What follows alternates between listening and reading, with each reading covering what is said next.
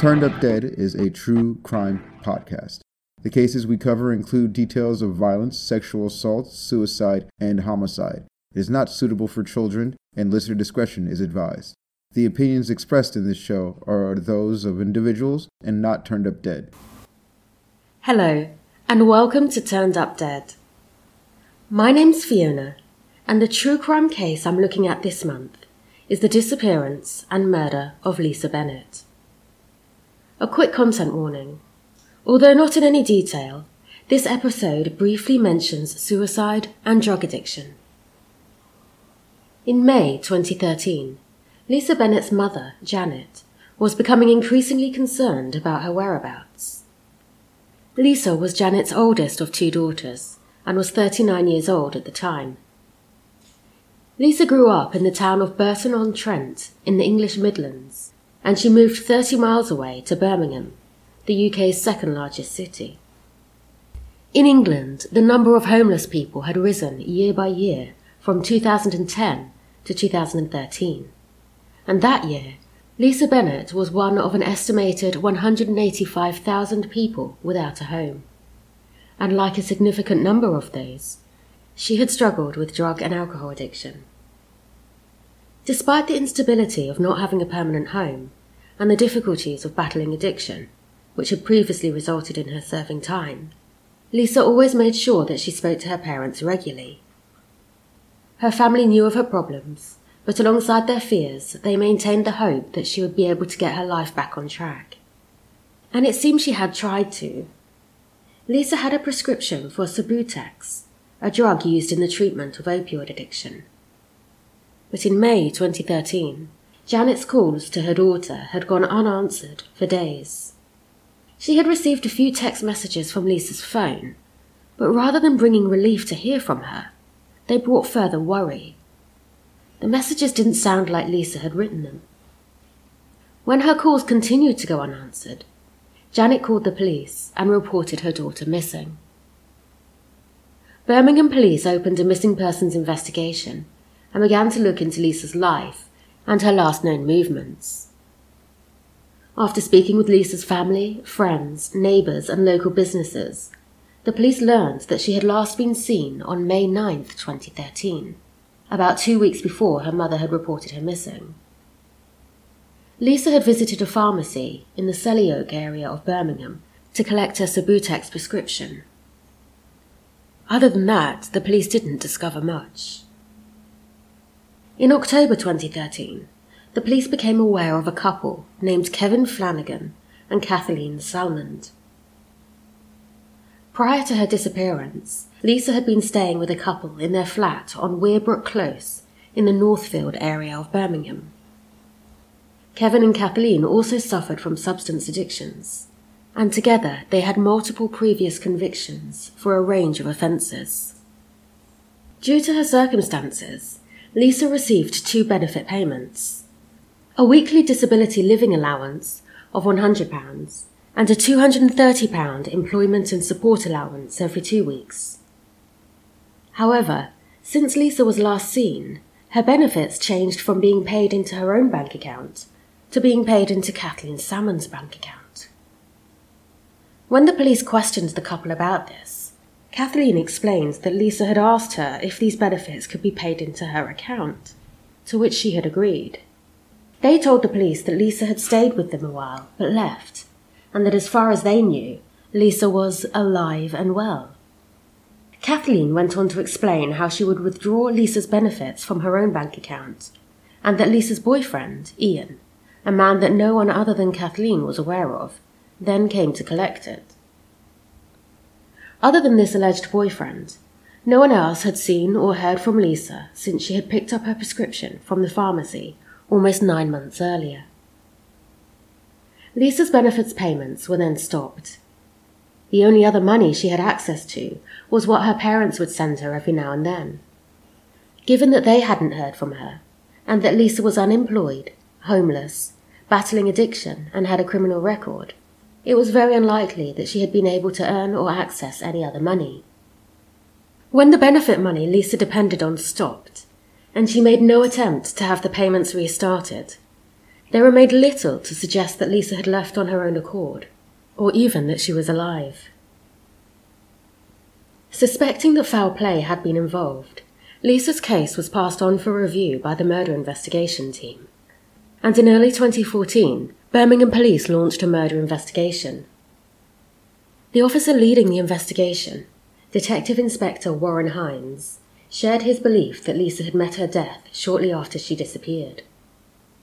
Speaking to ITV News, he said, quote, "All of the usual things that you would associate with normal life, such as, telephone calls, accessing your bank, going to the post office.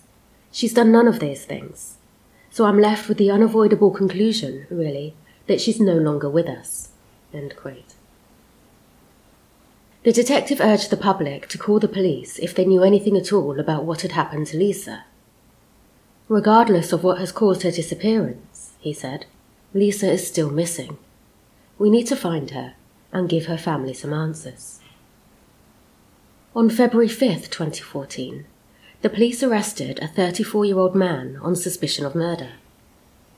Although I couldn't find a source that named this man, I believe it was Kevin Flanagan, because it was reported that the suspect was arrested at a flat in Wearbrook Close, which is where Kevin Flanagan lived with Kathleen Salmond.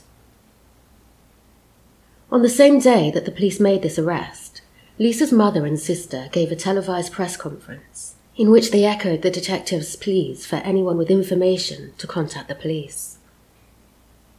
Lisa's younger sister, Lindsay, spoke of her anguish at not knowing what had happened to her sister, saying, quote, "People come to me, in Burton, and they say, how's your Lisa? And it's just so hard because I don't know really. I don't know what's happened to her. I don't know where she is. But I just know I want to find her, whether she's alive or dead. I just want to know where she is so we can bring her home." End quote. During the televised press conference, Janet Bennett referred to her daughter's troubles and told the public that Lisa had friends and family back in her hometown who love and miss her. "I just want to find her," she said. "And I know that somebody out there must know or have seen her. And we just want to find her and bring her home. Because we know that she's Janet's voice began to crack. "No longer with us. And it's just as if nobody can find anything. It's as if she never existed. And she did." End quote. In the UK, the police can usually only detain you for 24 hours, at which point they must either charge you or release you. The following day, the police released the man I believe was Kevin Flanagan on bail, pending further inquiries.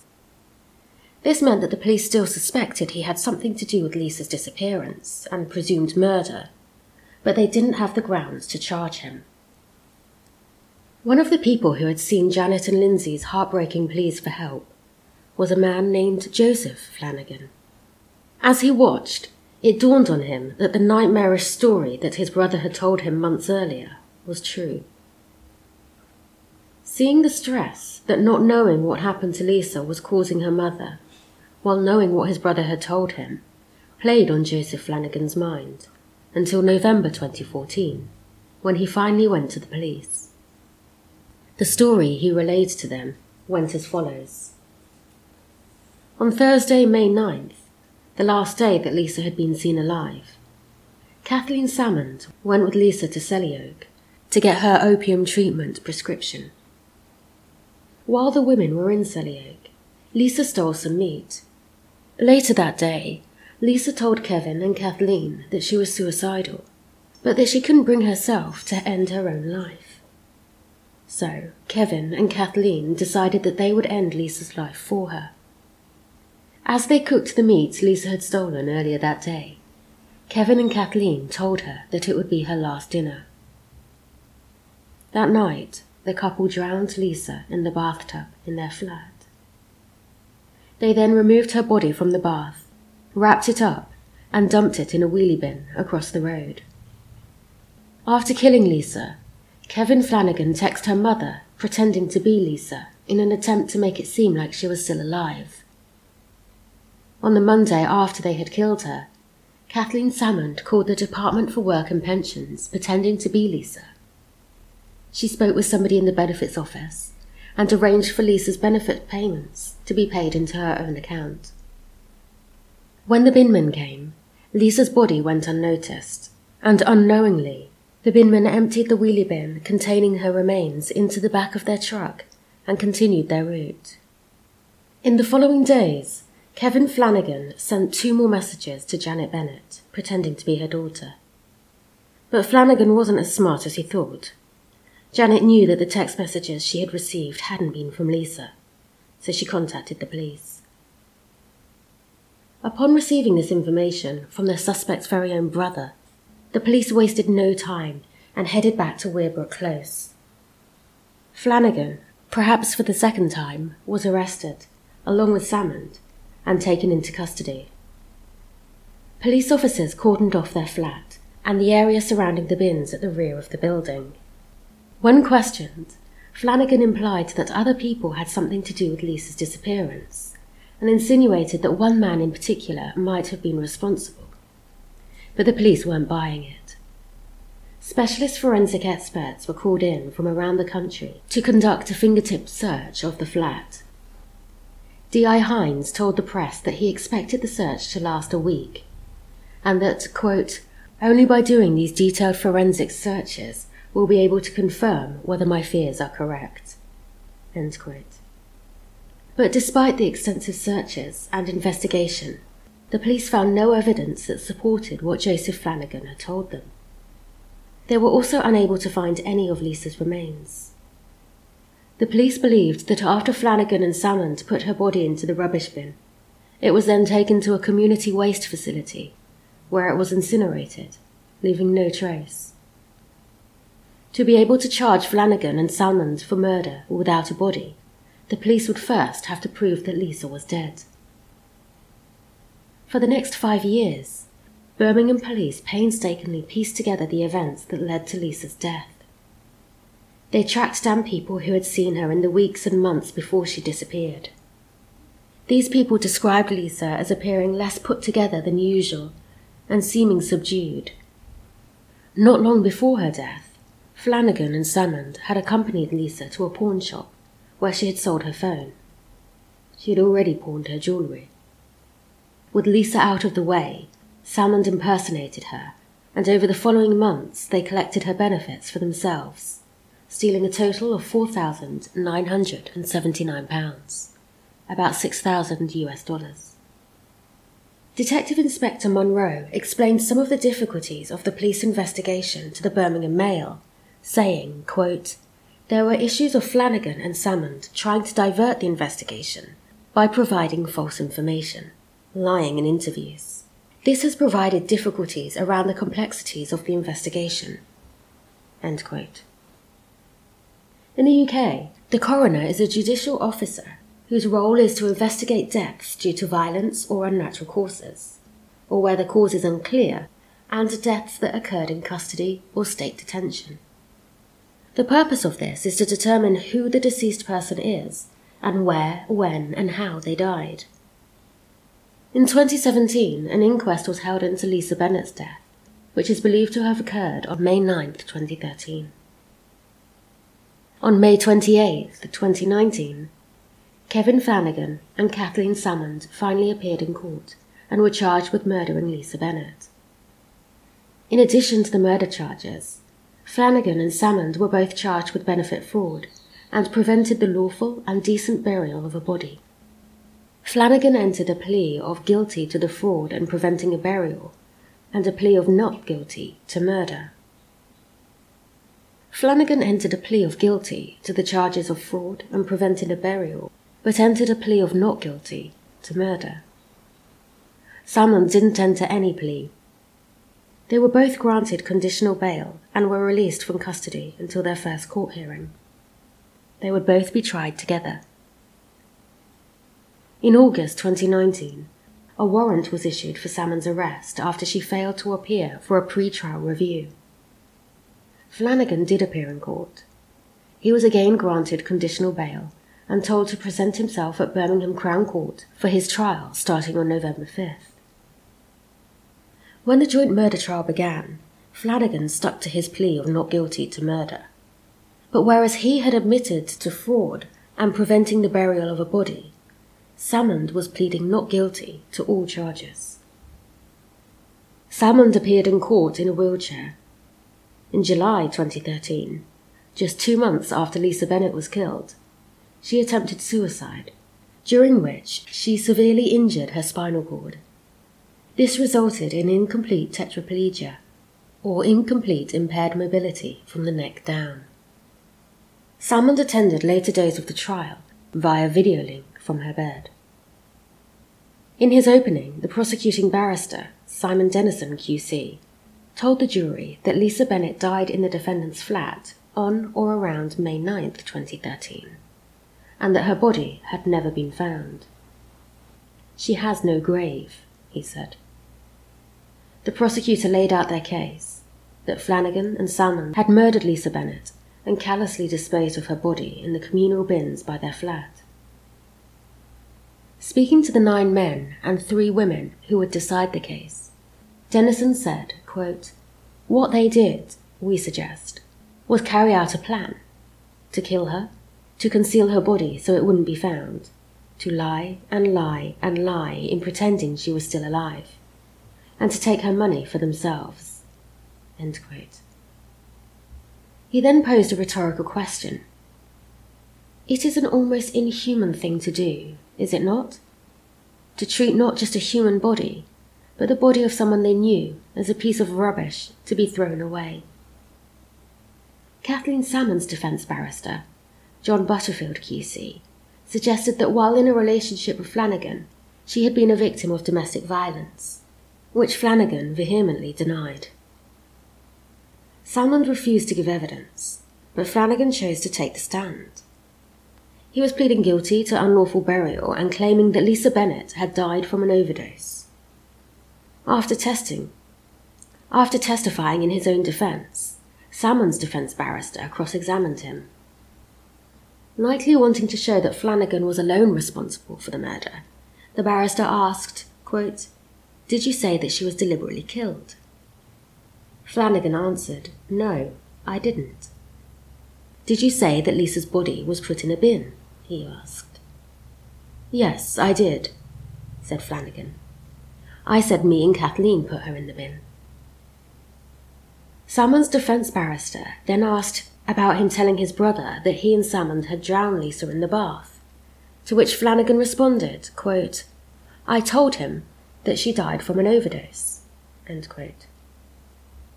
Following this line of questioning, Flanagan refused to continue the cross-examination and told the court that he wasn't going to give any more evidence. Although there was no physical evidence, such as blood, that connected the defendants to Lisa's death, the prosecution had built their case using evidence gained from Lisa Bennett's movements before her disappearance, financial records, and mobile phone evidence. When put together, it made a compelling case against both Flanagan and Salmond. At the end of the trial, the jury entered deliberations, and on December 11, 2019, they returned their verdict. They had found both Flanagan and Salmond guilty of murder. For many, most of all Lisa Bennett's parents, who had sat through the entire trial, it was the verdict they had hoped for. Flanagan and Salmond were also found guilty of benefit fraud and preventing the lawful burial of Lisa Bennett's body.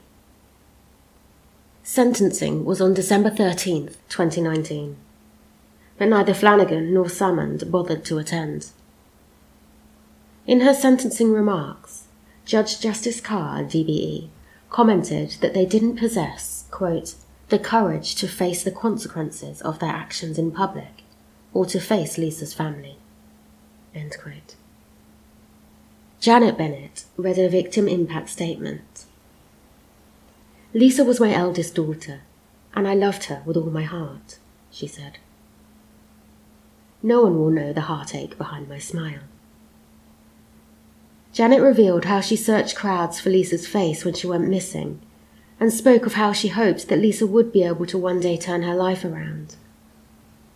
That chance was taken away from her when she was murdered, she said. Since the day she went missing, said Janet, I have lived in hope that she was still alive and well. I spent my days waiting for her to come home or to ring me to say she was okay. Janet told the court that her daughter was a kind, caring, loving and generous person who went down the wrong track, and that she was loved by many.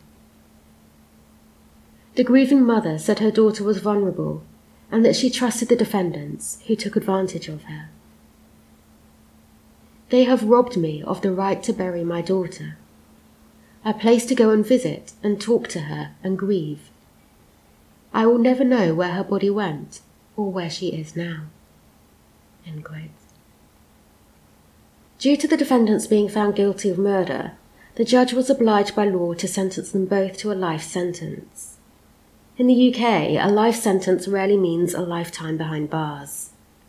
When determining the length of a custodial term for someone convicted of murder, judges begin from a starting point of 12 years, 15 years, 25 years, or 30 years. This depends on factors such as degree of premeditation, what weapons were used, and interference with the course of justice. The judge can then raise or lower the sentence in accordance with the mitigating or aggravating features of each case. For the most serious of cases, judges also have the option of sentencing a defendant to a whole life term. These sentences are called life sentences because no matter if and when they're released, someone convicted of murder will remain on licence for the rest of their life. When considering the aggravating factors for both Flanagan and Salmond, the judge said, quote, "By way of aggravation on the count of murder, I take into account the concealment of Lisa Bennett's body and the callous manner of its disposal and the shocking false texts and lies to the police." End quote. As for Flanagan's mitigating factors, she said, quote, "There is evidence that a childhood experience has led to the need for psychiatric treatment as an adult and may have played a part in the development of his drug addiction. I do not consider that he has shown any genuine remorse for what happened to Lisa Bennett or her family." End quote. Regarding Salmond, she said, quote, "Kathleen Salmond had a tough upbringing, with much of it in care.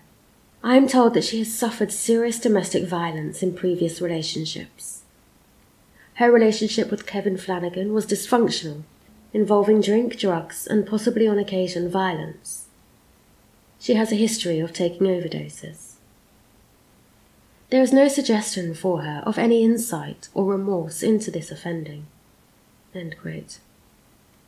The judge also took Salmond's health into account. Kathleen Salmond was given a minimum term of 27 years for murder, with concurrent sentences of 6 years for preventing a lawful burial and 10 months for fraud. Kevin Flanagan was handed a minimum term of 32 years for murder, with concurrent sentences of 4 years and 10 months for preventing a lawful burial and 8 months for fraud. The judge had allowed him a shorter sentence for preventing a lawful burial and fraud, because he had pleaded guilty to those offences. Following the sentencing, Senior Crown Prosecutor David Parens released a statement in which he called the callousness and cruelty of their actions breathtaking. He said, quote, "For the past 6 years, her parents had suffered the appalling grief of not knowing what happened to their daughter. Janet Bennett has been steadfast in her quest for the truth. I know there can be no replacing the loss, but I hope that today's sentencing can provide at least some small comfort." End quote. So what do I think? Please remember that I have no background or education in law or law enforcement, and that these are my personal thoughts and opinion based on the information I was able to find about this case. No-body murder cases are notoriously difficult to prove, but they are more common than you might think. England and Wales had a no-body, no-murder rule for almost 300 years, until a farmer named Thomas Davidson confessed to murdering his 8-year-old son in a murder-suicide attempt that he had survived. Before his confession, Davidson had claimed that his son had fallen into a canal and drowned. He had said that he had buried his son, but the boy's body was never found. But despite there being no body, Davidson was convicted of murder on September 18, 1934. Recent research undertaken by the Crown Prosecution Service suggests that there are about 2 murder cases with no body each year in England and Wales, and up to 5 across the whole of the UK. This case was likely even more difficult because the victim was homeless. Having lived in countries that make very little and often no effort to seek justice for the homeless, I feel proud to come from a country in which the police and justice system care to investigate cases, no matter who the victim is and how difficult a case might be to prove. Though I can't shake the thought that if it weren't for Lisa's family raising the alarm, it seems likely that Flanagan and Salmond would have gotten away with murder. And this makes me wonder how many homeless people have been killed and their killers never brought to justice. As I mentioned earlier, and as most people are already aware, drug and alcohol addiction is common within the homeless population and is both a cause and consequence of being homeless. A study by Crisis, the national charity for homeless people in Britain, found that 66% of homeless people cite drug or alcohol use as a reason for them becoming homeless. Gov.uk show that the mean age of death of homeless people between 2013 and 2017 was just 44 years old. For women, it was even lower, at 42 years old, which is almost half the mean age of death of women in the general population, which was 81 years old in the same period of time. These statistics are shocking, but probably not surprising to most, which I think adds to the possibility that the jury might have believed Salmond's claim that Lisa Bennett died from an overdose. According to data from the Office for National Statistics, in 2013, when Lisa Bennett was killed, there was a 32% increase in the number of registrations of heroin-related deaths from the previous year. Statistics also show that people born in the 1970s, like Lisa Bennett, had the highest rates of deaths from drug misuse between 1993 to 2020. During the televised appeal for the public's health, Lisa's mother said that not knowing what had happened was the most difficult thing to deal with. Like family members of people with serious addictions across the UK and abroad, she lived with the fear that one day she'd get a call to say that Lisa had died from her addictions. But she never thought anything like this would happen. When Lisa's mother and sister took part in this appeal, the police had been investigating Kevin Flanagan's part in Lisa's disappearance for a few months. I don't think it's any coincidence that the police arrested Flanagan on the same day. My guess is that the police were hoping that with Flanagan in custody, Kathleen Salmond might have come forward with information about what had happened to Lisa. While I probably won't ever find out if my theory is right, I think it's somewhat telling that Salmond didn't come forward when Flanagan was arrested. If she was under Flanagan's control, as she claimed during the trial, him being arrested on suspicion of murder would have been an ideal time for her to come forward. But she didn't. I think that she was hoping that without a body, they might never be able to prove that Lisa was murdered, let alone convict anyone for it. Thankfully, they could. In January 2021, on her 42nd birthday, Kathleen Salmond died from COVID in her cell at Fulton Hall Prison. In the same month, the Prisoner's Disclosure of Information About Victims Act, known commonly as Helen's Law, was enacted. This means that parole boards in England and Wales are legally obliged to consider the anguish murderers who refuse to disclose the location of victims' bodies causes to the victims' loved ones when considering them for release. This act also applies to paedophiles who refuse to identify victims of their crimes. Thank you for listening to Turned Up Dead. All the sources for this episode can be found at turnedupdead.com. If you have any suggestions for a case to cover, you can email me at turnedupdeadpodcast@gmail.com. Remember, if you listen carefully, even the words of liars will tell you the truth.